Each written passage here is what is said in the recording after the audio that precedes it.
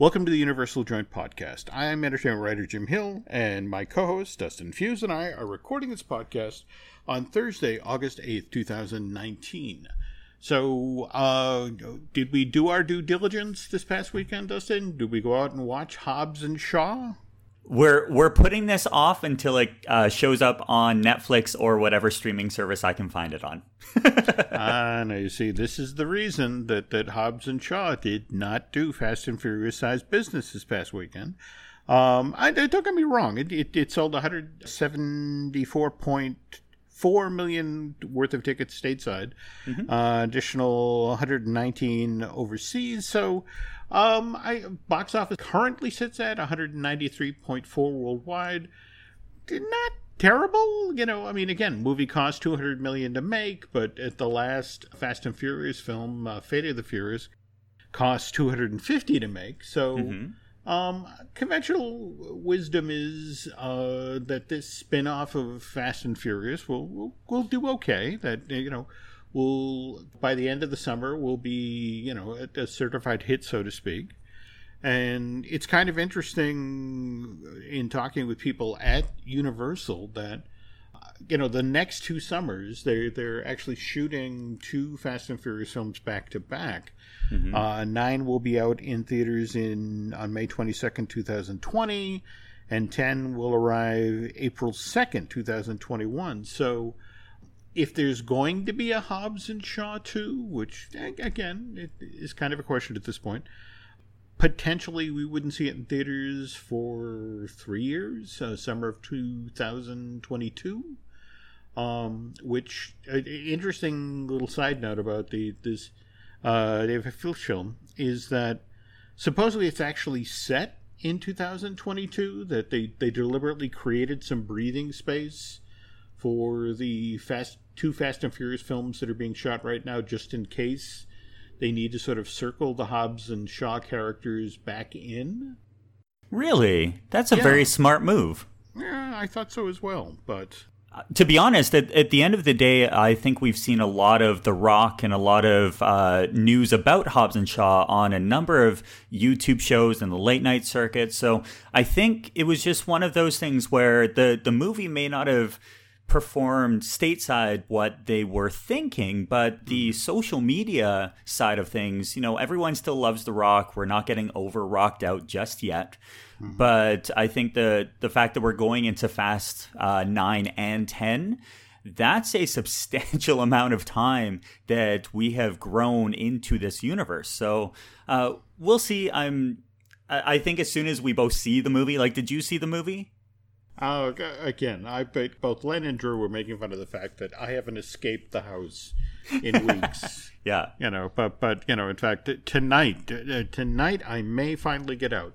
Alice and I may go out and see the new Tarantino. Well, because you still haven't. Have you picked up Toy Story 4 yet? I again, at this point, I think I'm going backwards. At this point, I think I've actually lost Toy Story 3. So yes, I will eventually get out and see things. But again, on the other hand, I'm not a big fan of horror. Didn't see Us when it was out in theaters. Did see that a lot of people really, really enjoyed this Jordan Peele movie. So I'm not honestly surprised that, what was it, just today or yesterday that they announced that they were going to do this as a maze for Halloween Horror Nights. It came out yesterday. Okay. I hate to say this, Dustin, but from an operational point of view, and I apologize for anybody who hasn't seen the film yet, but again, this whole story kind of keys off of doppelgangers, and isn't that going to be kind of hard to do in a maze that you have to staff, with enough people to be able to swap them out every half hour or so to... Because isn't that the procedure? You're on stage for a half hour and you get to be off stage to recover for a bit and then come back on, or? Yeah, that's the traditional entertainment side with walk around and characters that do meet and greets. I don't know the operational side of Halloween Horror Nights, but if it's doppelgangers, I don't know if they're going to be using technology to really show that side of things. Like, the easiest way to make two of something is put a mirror. So this is true.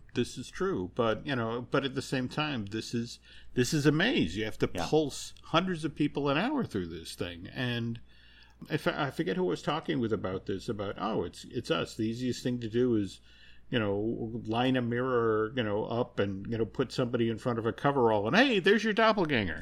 Mm-hmm. Is there any word about where this particular maze is being built? Is it a soundstage or one of the temporary buildings? Have you heard anything? I haven't. On all of the sites that I've been that I do my research on before we record, it's basically just not available or to be determined. Okay. But it looks like with the amount of construction going on at both Universal in Orlando and then Universal Studios Hollywood, there are plots of land that we may not have even thought about that they're using for Halloween Horror Nights to try and get around the current construction that's happening at the on the backlot. So we'll see. Okay. And while we're talking about Halloween Horror Night, just today the information broke about the final haunted house that will be based on original content, and I guess this one is strictly for Orlando. It is called Graveyard Games. I've got an official description here that says, Graveyard Games will transport guests to a haunted cemetery where vengeful spirits have been awakened from their grave. As guests venture through the graveyard in the dead of night, the ghastly apparitions will rise from their tombstones, ready to torment any soul who so foolishly disturbs them. But the graveyard is not meant for the living, and guests will soon realize that no one gets out alive. And I'm sorry, but that's kind of generic. I don't know. Here's my bar for entertainment, themed entertainment writing. Yeah. It has to be better than something I could write, And I don't know. That's wow. Like, I understand the hook is, and guests will soon realize that no one gets out alive, but that doesn't leave really any story. Like, I get it. Okay, no one gets out alive. Okay. Foolishly, I'm like, all right, it sounds very much of a mix between the Haunted Mansion and a haunted house that happens during the Halloween season in your local backyard. Like, it seems like that type of a thing. Now, granted, I am assuming that with the creative team that looks after Universal Orlando, that they've come up with new technology to really showcase the ghost effects that has been used in entertainment for such a long time. But when I read this, I'm like, okay, I need to see more. I need to see not the ins and the outs, but I want to see how the concept art will allow guests to really experience this and not just be like, okay, where are we going next? I'm sorry, but a haunted cemetery, it's sort of like, it's right up there with bologna and cheese. Just sort of not the most exciting, offering. Well, this brings it up to guests. Let's see here. Halloween Horror Nights. Guests will face 10 all-new, elaborately themed haunted houses, 5 scare zones, and then all the live entertainment. And as we've seen over the last, since Halloween Horror Nights has begun, not every maze and haunted house is going to be the best of the best. You have to try new things. And there are times that even halfway through the season, they'll come back and rework some of the ideas. So I'm assuming this is kind of a great idea to be like, okay, let's do something in a graveyard, and we'll really see. But yeah, when it came out, I'm like, oh, okay, looks like they're just trying to get to 10. All right, well, let's think good thoughts. Maybe we're underestimating. Again, when I saw the name Graveyard Games, I thought, okay, interactive or sports themed or something like that, and it was just sort of. I saw American Ninja Warrior in my head. There we go. Something to watch, not something to do. Okay, now, and again, no news on where this one's going to be located either. I mean, the news just broke today, so I have to assume that, that hasn't filtered out just yet. Speaking of the location of things, it was kind of intriguing in the past week or so to watch the speculation that suddenly popped up online that they saw all of this coaster track being stored on the site where Universal's fourth theme park is being built. And, it goes, oh my God, they're getting ready to put up the first coaster. It's like, well, no, that's not what that is. That's where they're storing the coaster or the track for Islands of Adventure's newest coaster, which we just found out what the name of that is, right, Dustin? Yeah, the trademark was registered, and it's the Velocicoaster. Which, okay, there's a part of me that actually sort of admires the fact that, okay, velocity, I'm moving at speed, and Velociraptor and Velocicoaster, and it's like, okay, all right, I'll give you a solid B on that name. Now, this is still, though, their attraction for summer 2020, right? Is that the... Yes.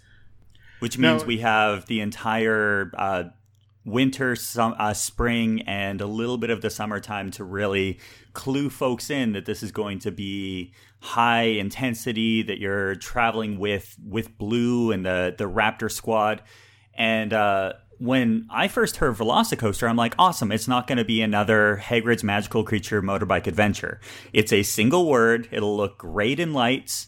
It's the track looks like it's that perfect color that will really blend in with the concept that they're going for, which is probably going to be through the trees, through the wait a second, doesn't that sound like Hagrid's? Last time I checked, Velociraptors can't fly. Well, but we're trying to escape them, so okay.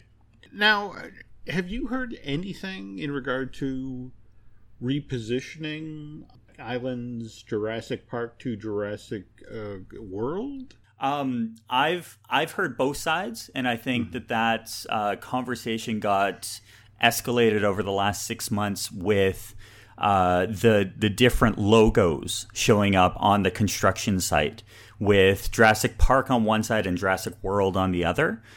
I don't know if whether or not, and it's something you and I have talked about for the last couple of months since we started to see the closures, and then with Jurassic World showing up on the other side of the U.S. over in Hollywood, would they put Jurassic World in here knowing that they are building a brand new theme park up the road and they're going to need something to really, build over there?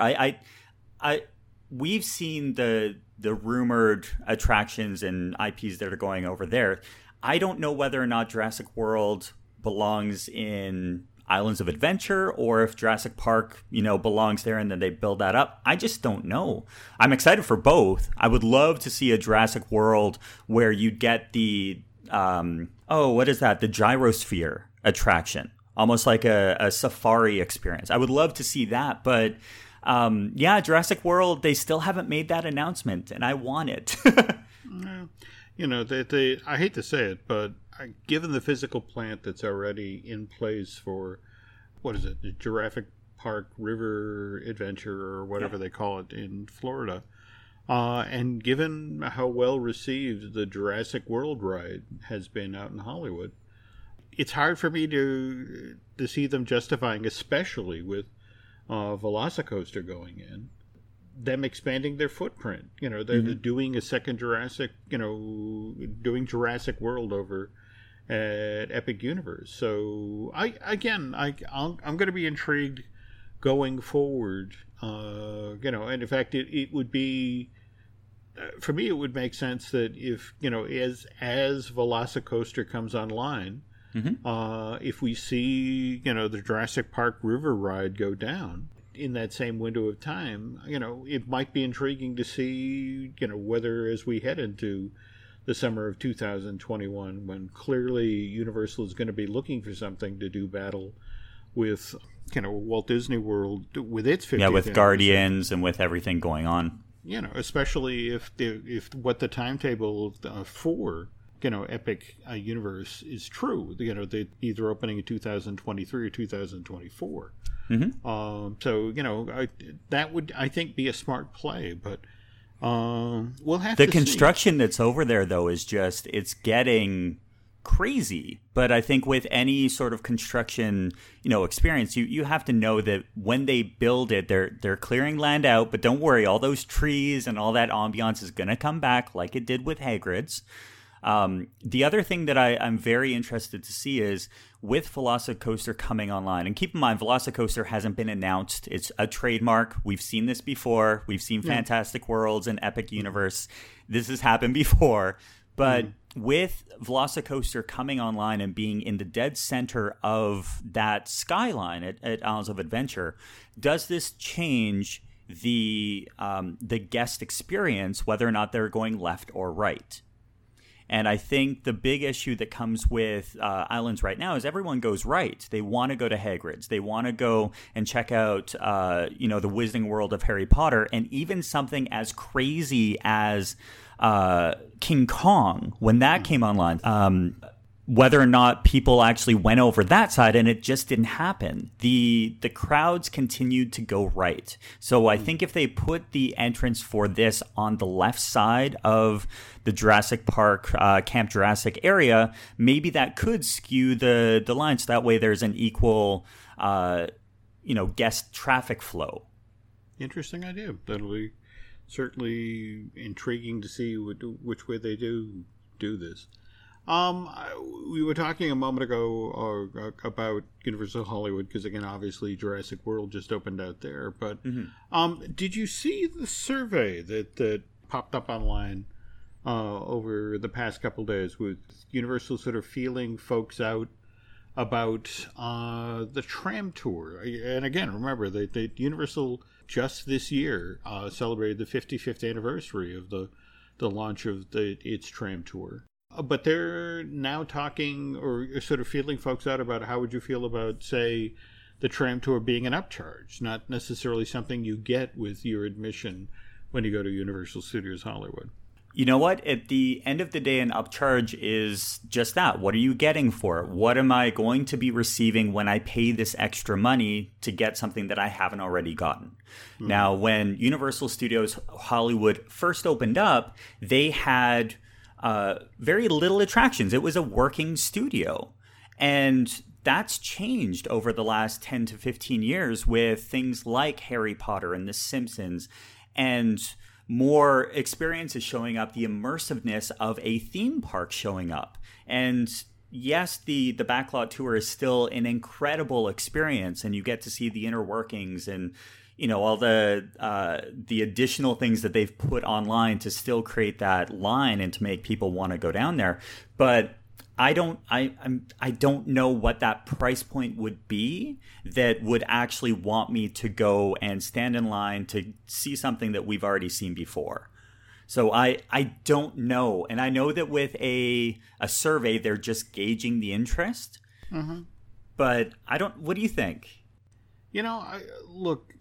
I'm a huge Hollywood history buff. Absolutely. In fact, I want to say a couple of years ago, Universal was nice enough to invite me to out ahead of that year's Halloween Horror Night to meet with John Murdy, literally in the lower lot, and they were building the From Dusk to Dawn, maze. Sure. And I will flat out tell you, Dustin, that they gave me a drive-on, and that was a mistake. Because I got lost several times deliberately. Should I be turning down this road? Oh, I'm on Six Corners. Oh, should I be turning down this road? Oh, I'm in Frankenstein Square. Courthouse should. I took full advantage of the fact that I was off the leash. But to counter that with the tram tour, where it's just sort of like, if I have to go on the Universal Hollywood tram tour and go through Earthquake one more time, I'm going to lose my mind. It's it was a wonderful attraction in its day, but its day was 25 years ago. Yeah. The weird thing is I appreciate King Kong 360 from a technical point of view, and it is kind of cool to, that moment where the Allosauruses or the V-Rexes attack the tram car behind you and rip it off, and then it's like, oh yeah, no, there is no tram car, but that's kind of a cool moment. And Fast and Furious Supercharged. Boy, I don't know if that works on either coast. And also from friends who actually work on the lot who talk about the fact that it's like, wow, when you have a tram car coming through every 5 minutes, and you hope that you're working with a tram driver who understands that when the red light is on to not talk outside, because how many takes get blown because a tram is rolling by and somebody's telling you about, yes, Lucy and Ricky were in that bungalow over there. Face it, there are plans in the works for Hollywood about expansion. I mean, hell, you can look off of the Frankenstein parking structure right now down into where supposedly the first Nintendo attraction is being built. And, they're also talking about where should we put Diagon Alley and, how will the Hogwarts Express be set up? Sure. I wonder if they're going to go upcharge, why not go all the way? Why not, it's like, look, if you want to do the backstage tram tour, they have the $350 VIP experience. Yeah, which, by the way, if people haven't gone online and just researched this, it's actually a very exciting experience. So you get free valet parking, you get the VIP lounge, you get survival kit, which gives you like mints and hand sanitizer, all that other stuff. But you get an expert tour guide, and they know the ins and the outs of the backlot. So you get your private trolley, you get to, visit the prop warehouse, which if you are like Jim and a huge fan of everything that is like film history and a film buff, that's where you want to go. Now, for me, the thing that drives me into that VIP experience is the free lunch. So that just sees so much more of a thing. But I don't know, the VIP experience, if you're really going to go all out, and if they want to turn it into an upcharge where everyone who goes on the backlot tour has to be a VIP experience, participant, I don't know if that would get the people saying, oh, I really want to spend $350. I think we've seen how with Disney, when they turned off their backlot tour, and how this is how movies are made.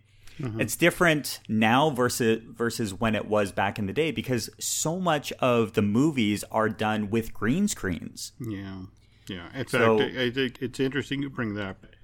There are so many now studio theme parks around the world, and the hard reality is you go to make an attraction, like a Mission Impossible attraction, something, to that effect, and you are handcuffed by the fact that, well, yes, that's CG, yes, that's green screen.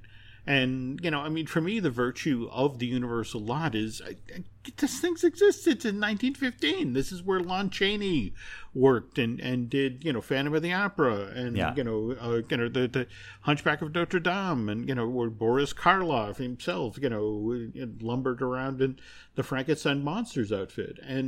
And that's the thing of the tram, is that you're not really getting all that exposed to real Hollywood history. You're getting Earthquake, you're getting King Kong 360, you're getting, the Jaws, lake mechanical thing.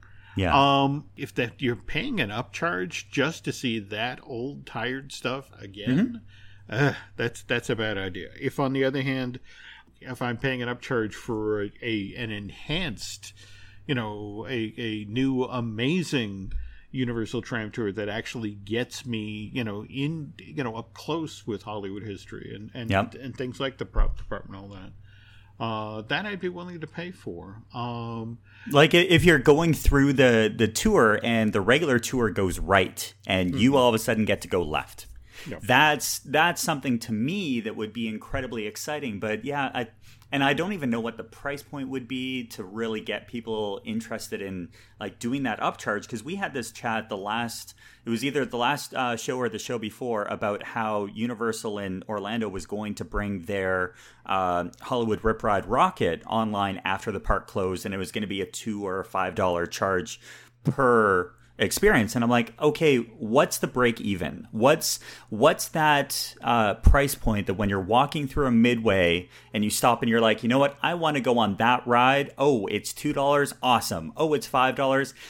We'll see. Which interesting that you bring this up, because didn't Universal just announce that they're bringing back the Harry Potter packages to... Is it at all of the hotels, or any specific hotel in Orlando? Yeah, so it looks like the Wizarding World of Harry Potter vacation packages are online right now. So it is, let's see here, vacation packages starting at $135 per person per night based on a party of 4. Limited availability, of course, so check out Universal Orlando for this, but I'll just go through everything. So it's a 5-night accommodations at the all-new Universal's Endless Summer Resort, Surfside Inn and Suites. Oh, okay. They do have additional accommodations at Universal's Cabana Bay Resorts and other Universal Orlando hotels. So very important to know that it starts with Endless Summer. It gives you a 5-day park-to-park ticket for Universal Studios Florida, Islands of Adventure, and Volcano Bay. They also give you a special themed keepsake box, which includes a welcome letter, travel planning guide, a set of luggage tags featuring Harry, Ron, and Hermione, as well as a Hogwarts Railways lanyard. It gives you breakfast at the Leaky Cauldron or at Three Broomsticks. But this year they brought in something new on top of the keepsake box. They're actually giving you a session at Shutterbutton's photography studio in the Wizarding World of Harry Potter Diagon Alley. So you'll get one exclusive 8x10 photo print and a commemorative DVD photo album. Wow, they still do DVDs. But, we'll see what'll happen. But, you know, this type of a package, if you are a huge Harry Potter fan, as most of our listeners are, you want to get this package because it gives you the early park admission on top of all of these extra things that, you know, Harry Potter fans really want. I like the fact that they are plussing it with the photo session as well as the keepsake box. And if people are going to be going and they want Harry Potter, why not? I don't know. What do you think? What would... I mean, you know, again, I if I were, you know, somebody who was looking to, you know, make a return trip to Universal, and, you know, that and perhaps, you know, sample Hagrid there, but, you know, for me, you know, I hate to say it, the incentive is like, oh, cool, I get to go check out Endless Summer. Yeah. And for $135 a night, that's actually not bad for the Orlando market. No, I agree. So, all right. Well, thank you for sharing that. And, well, speaking of announcements and the like, just last week we had our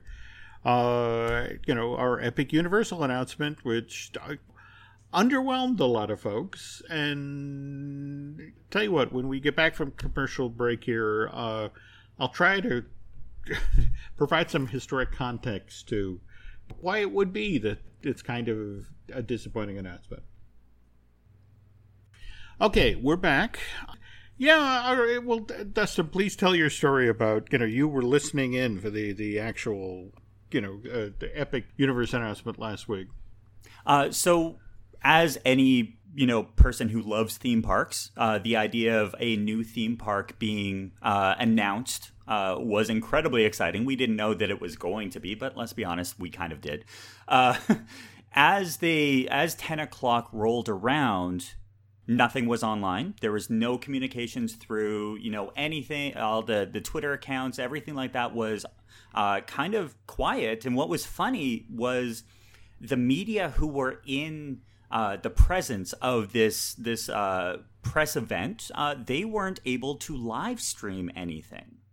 So everyone who was excited about hearing what was going to happen had to basically refresh Twitter to see, people are sitting down. Oh, there's, seats, and the backdrop is incredible, and what's going to happen? But there wasn't a lot of build up because no one was able to live stream, and Universal didn't provide a live stream themselves. So as this event, experience was going on, it was like, okay, well, this is okay. We have the name. Okay, it's Epic Universe. Awesome. We understand Fantastic Worlds. It was released. Alicia over at Orlando Park Stop was like, yep, it was there. She broke the news. She's actually been a really great person to follow with the day-to-day of this. Huge fan. But as the announcement was going on, it became evident that they weren't going to share anything. It was, hey, this announcement is happening. This is the name.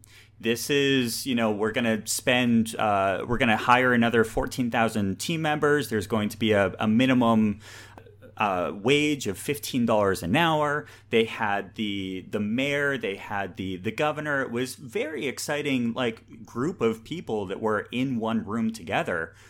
But they didn't actually share anything. So, go ahead. Did you catch the announcement? I don't know if it was Tom Schroeder or Tom Williams that said it when somebody asked them about specifics, and it's like, we'll reveal those at a later date, but we have competition in this market? Yeah, a universe is bigger than a world. Yes.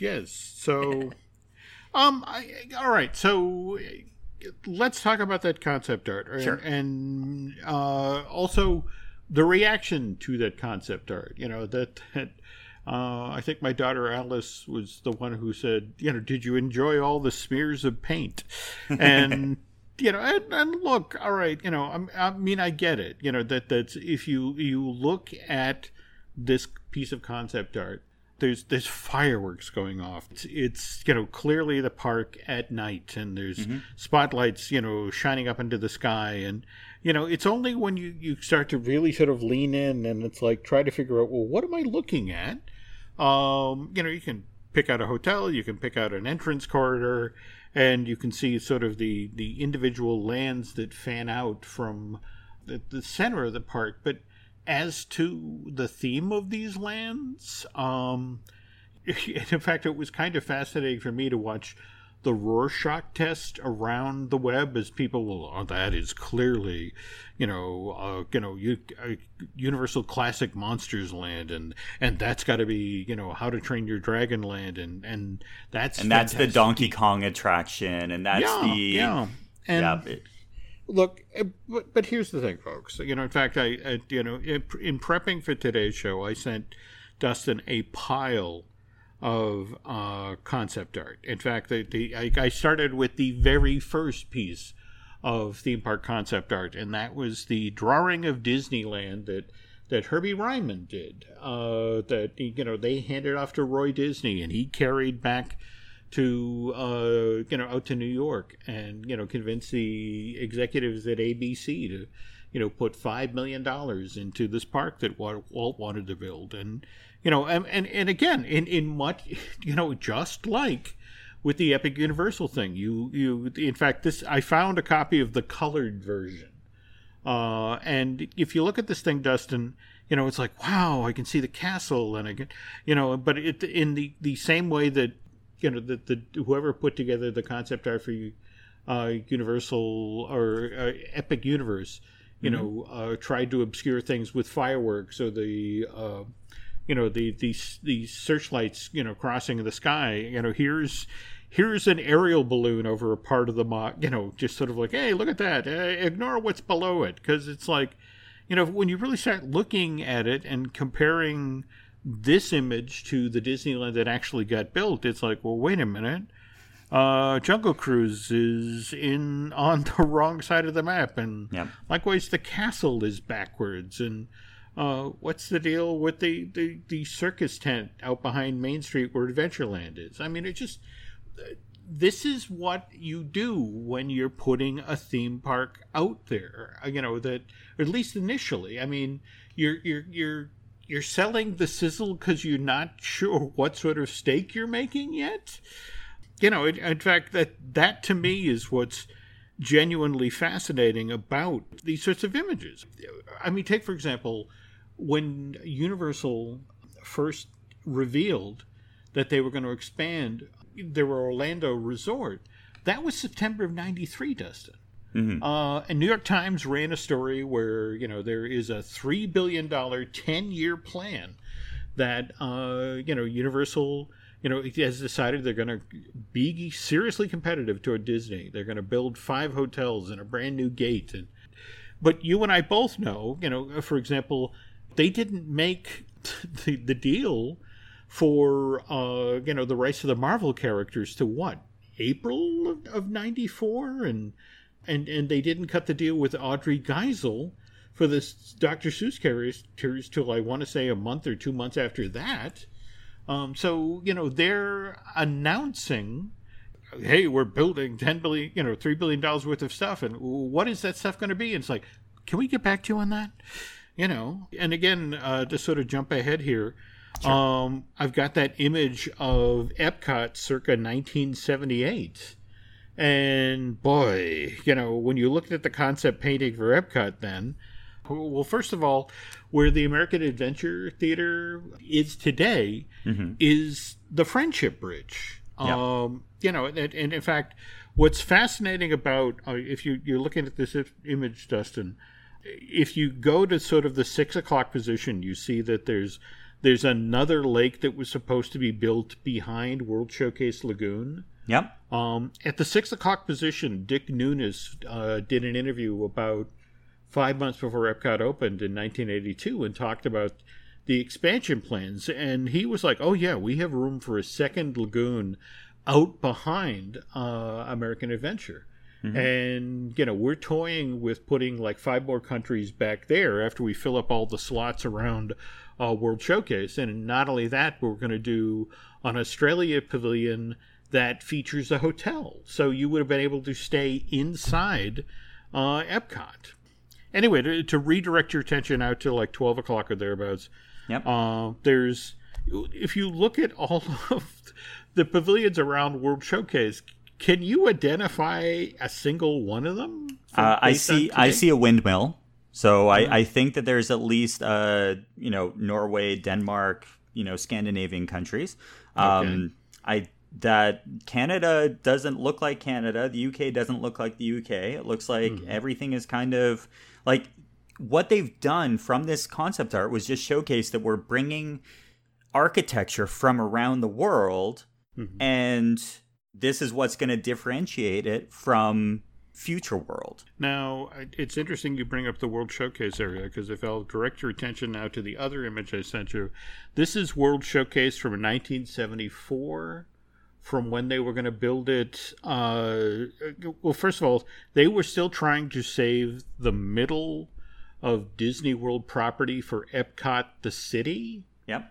So what they decided to do with World Showcase is literally build it at the edge of the Ticket and Transportation Center. This is a chunk of the parking lot that's been repurposed.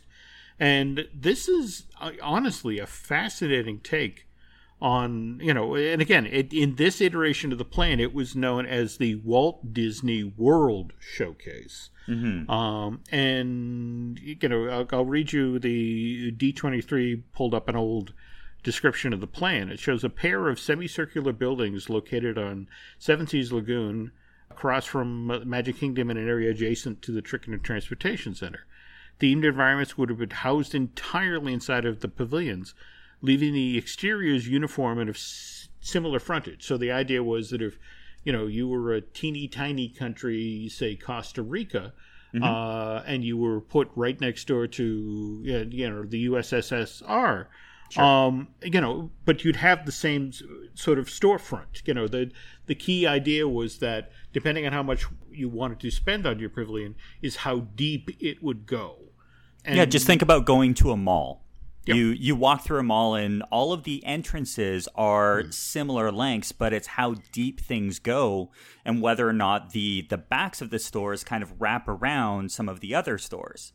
It's that same style. And what's interesting about that piece of concept art, and I just love looking at, with hindsight being as it is, the fact that the Transportation and Ticket Center is walking distance to this park. It's right there. But we're talking about concept art. Concept art is giving people an idea before things are, put in the ground, before tractors show up and people realize, oh, look, a sinkhole. That kind of stuff happens in Florida. So, yeah, I just love this concept art, though. This is amazing. Okay, and now the final chunk, if you'll jump to the Walt Disney World concept art from 1969. This is actually the cover of a magazine that was handed out to get people excited about the property. And it's basically a 5,000 or 10,000 foot view over Seven Seas Lagoon and Bay Lake. I don't need to tell you, Dustin, that looking at this artwork, between the Polynesian hotel that looks like something out of Hawaii Five-0, or the Asian hotel that was built on the spot that eventually became the Grand Floridian, or for that matter, the fact that we've got the blue dome of the Persian Hotel. And, what's interesting is where the Persian was supposed to be built is where the dry dock is right now for the, all of the watercraft. So if you look up at, say, the 1 o'clock position in this art, please note that where the canal where the water pageant, comes and goes every night. That's where the dry dock for the park was going to be built.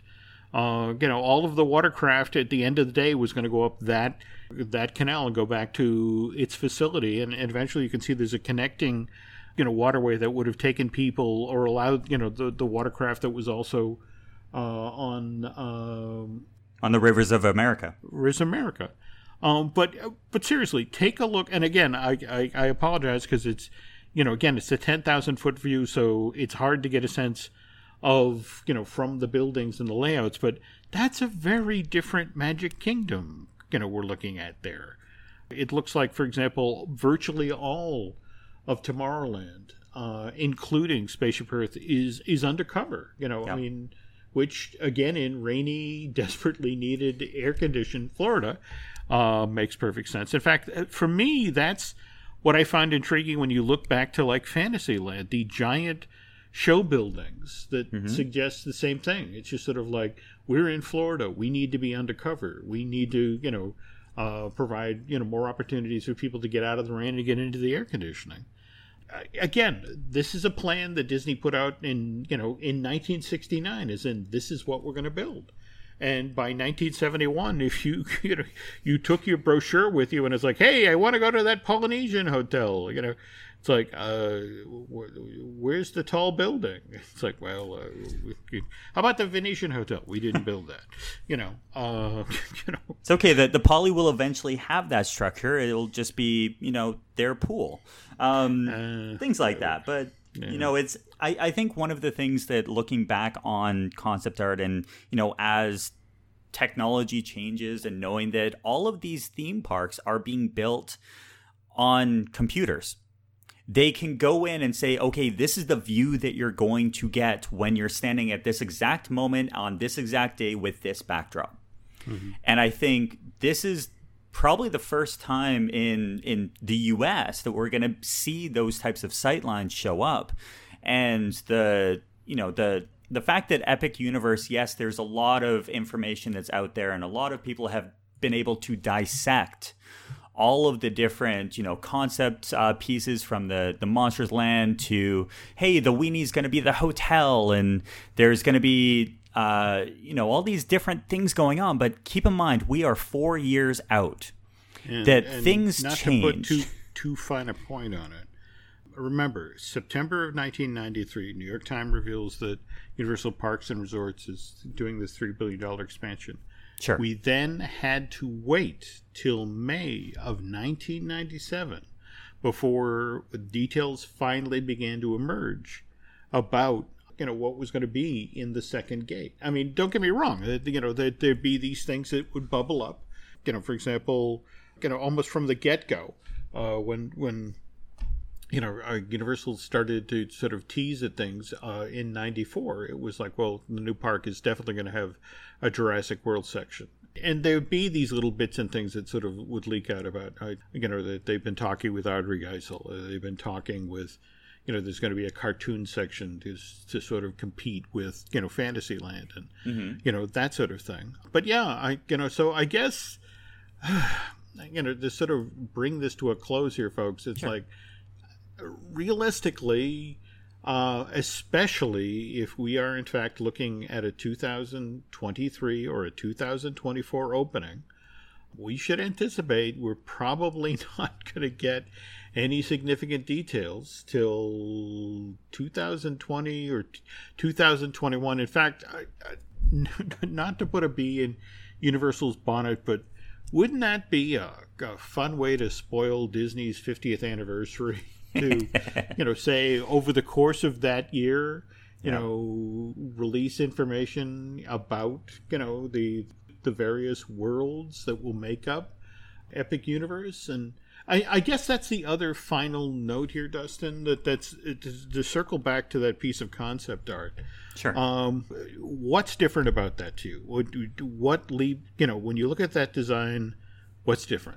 We're talking about the Epic Universe concept art, correct? Yeah. Mm-hmm. Okay, so for me, I look at the fact that the concept art is, it's not a traditional theme park. There's a lot of, as we've talked about, actually there you can see some of the entrances into the immersive locations. So I see it similar to what we talked about on a previous show. If this is going to be a Universal park where you walk in and then you have to tap into these immersive locations, it would make sense that a hotel could be on that location without having to worry about security and, who's coming in and who's going out. That was the first thing that came to my mind. But what did you see? Well, the thing that struck me is, and again, if you look at the concept art, you can see say 3 o'clock position, there's supposedly the the 9 o'clock position, Nintendo Land. 11 o'clock, it's Universal Monsters. 2 o'clock is, supposedly our Fantastic Beasts Harry Potter area. And then, say, at the 4 or 5 o'clock position, we've got How to Train Your Dragon. Yes. You know what I don't see? Connective tissue.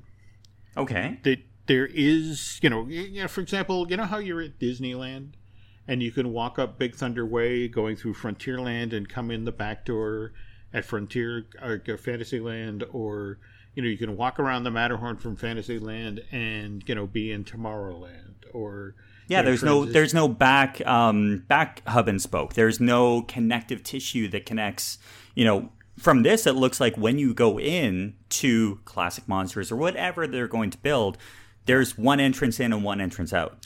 That's it, exactly. These are self-contained worlds. What's kind of intriguing about this, at least when you consider that the convention center is just a short walk away, when you begin to think about what Universal's business plan here is, and, say you're a giant corporation like Apple or McDonald's or, that sort of thing, and you want to do something special for your employees as part of when you're holding a convention at, down in Orlando, Sure. So wouldn't it be cool if, you bought out for the night the entire Universal Classic Monsters land, or for that matter, did the same thing with Fantastic Beasts. Yep. You had that land entirely to yourself. You lived in that world for a night. You bring up probably the best spot, and I hate to jump in at this exact moment, but when you look at the concept art and you see that staged arena where people are saying, oh, maybe Beetlejuice is coming back, is this or is this not a potential sales tactic for the convention space to say, we're going to allow, we're going to have people come in and buy out Universal Monsters. That's fine. But imagine being able to also hold your presentations, your sales meetings, that kind of a thing on that stage at nighttime. Well, let me throw an additional idea on the fire here. Sure. That from chatting with folks who were sort of still spitballing Fantastic Worlds, but with the notion that, again, this is the theme park that's closest to the convention center, and that, people will want to be able to do special activities, like trust building. Mm-hmm. So thinking about that, thinking about you're trying to get people to work as a team. So how would you like to be, say, as a team trapped in the dungeon at Dracula's castle, and you have to work together in a team building, trust building exercise to escape that space?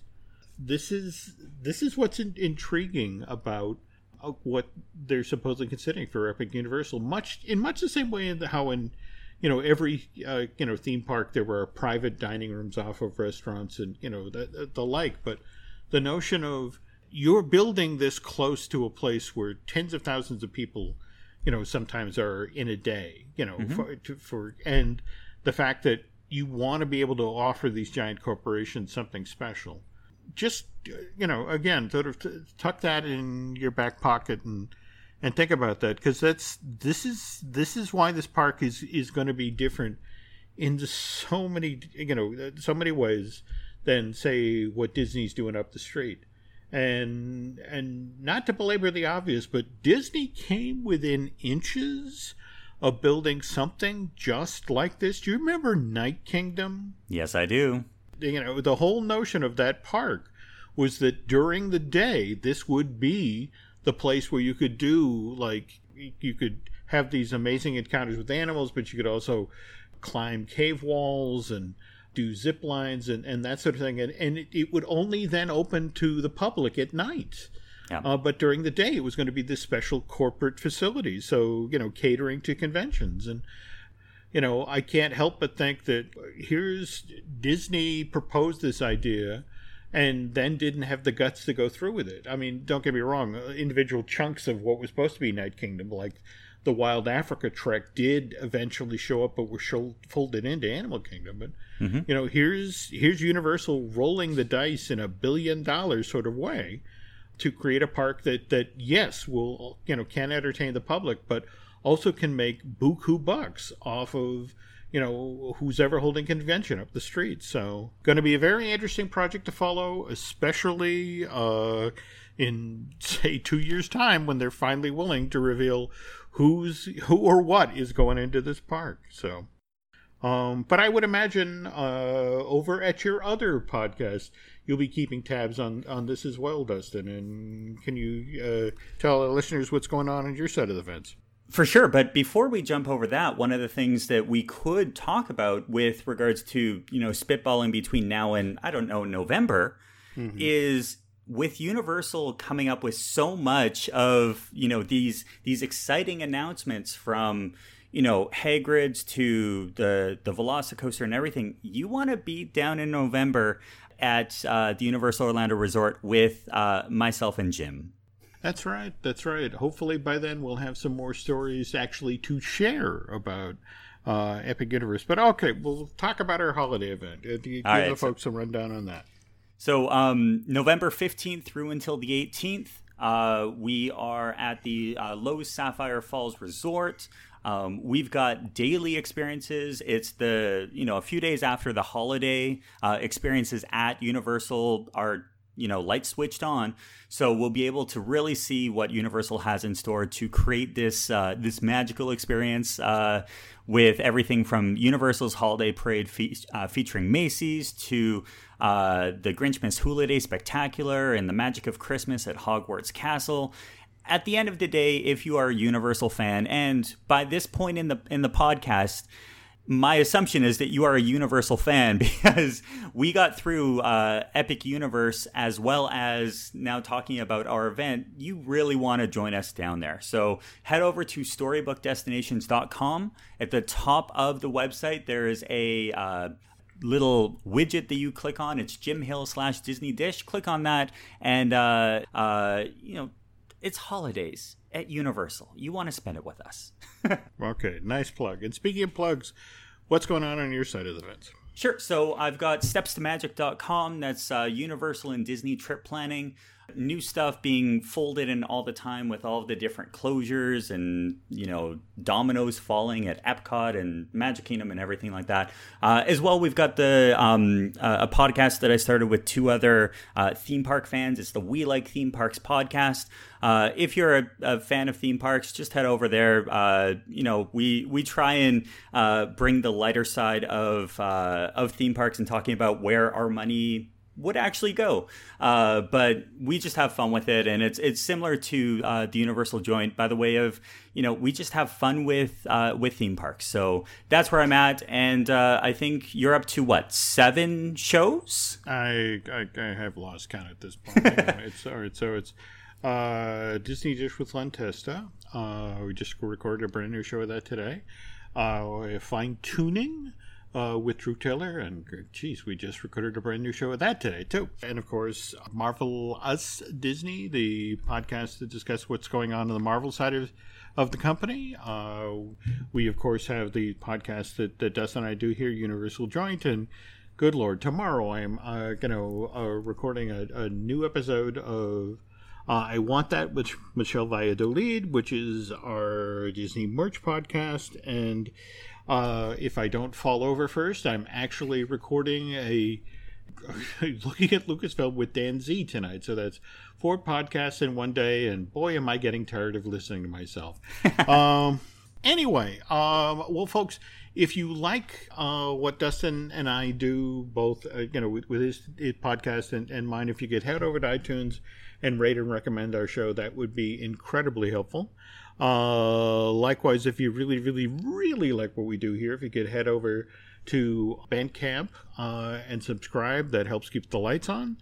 And I guess that's it for now, though I would imagine by the time Dustin and I circle back to doing another Universal Joint, there will be even more news to share, and hopefully maybe something definitive or at least solid about Epic Universe.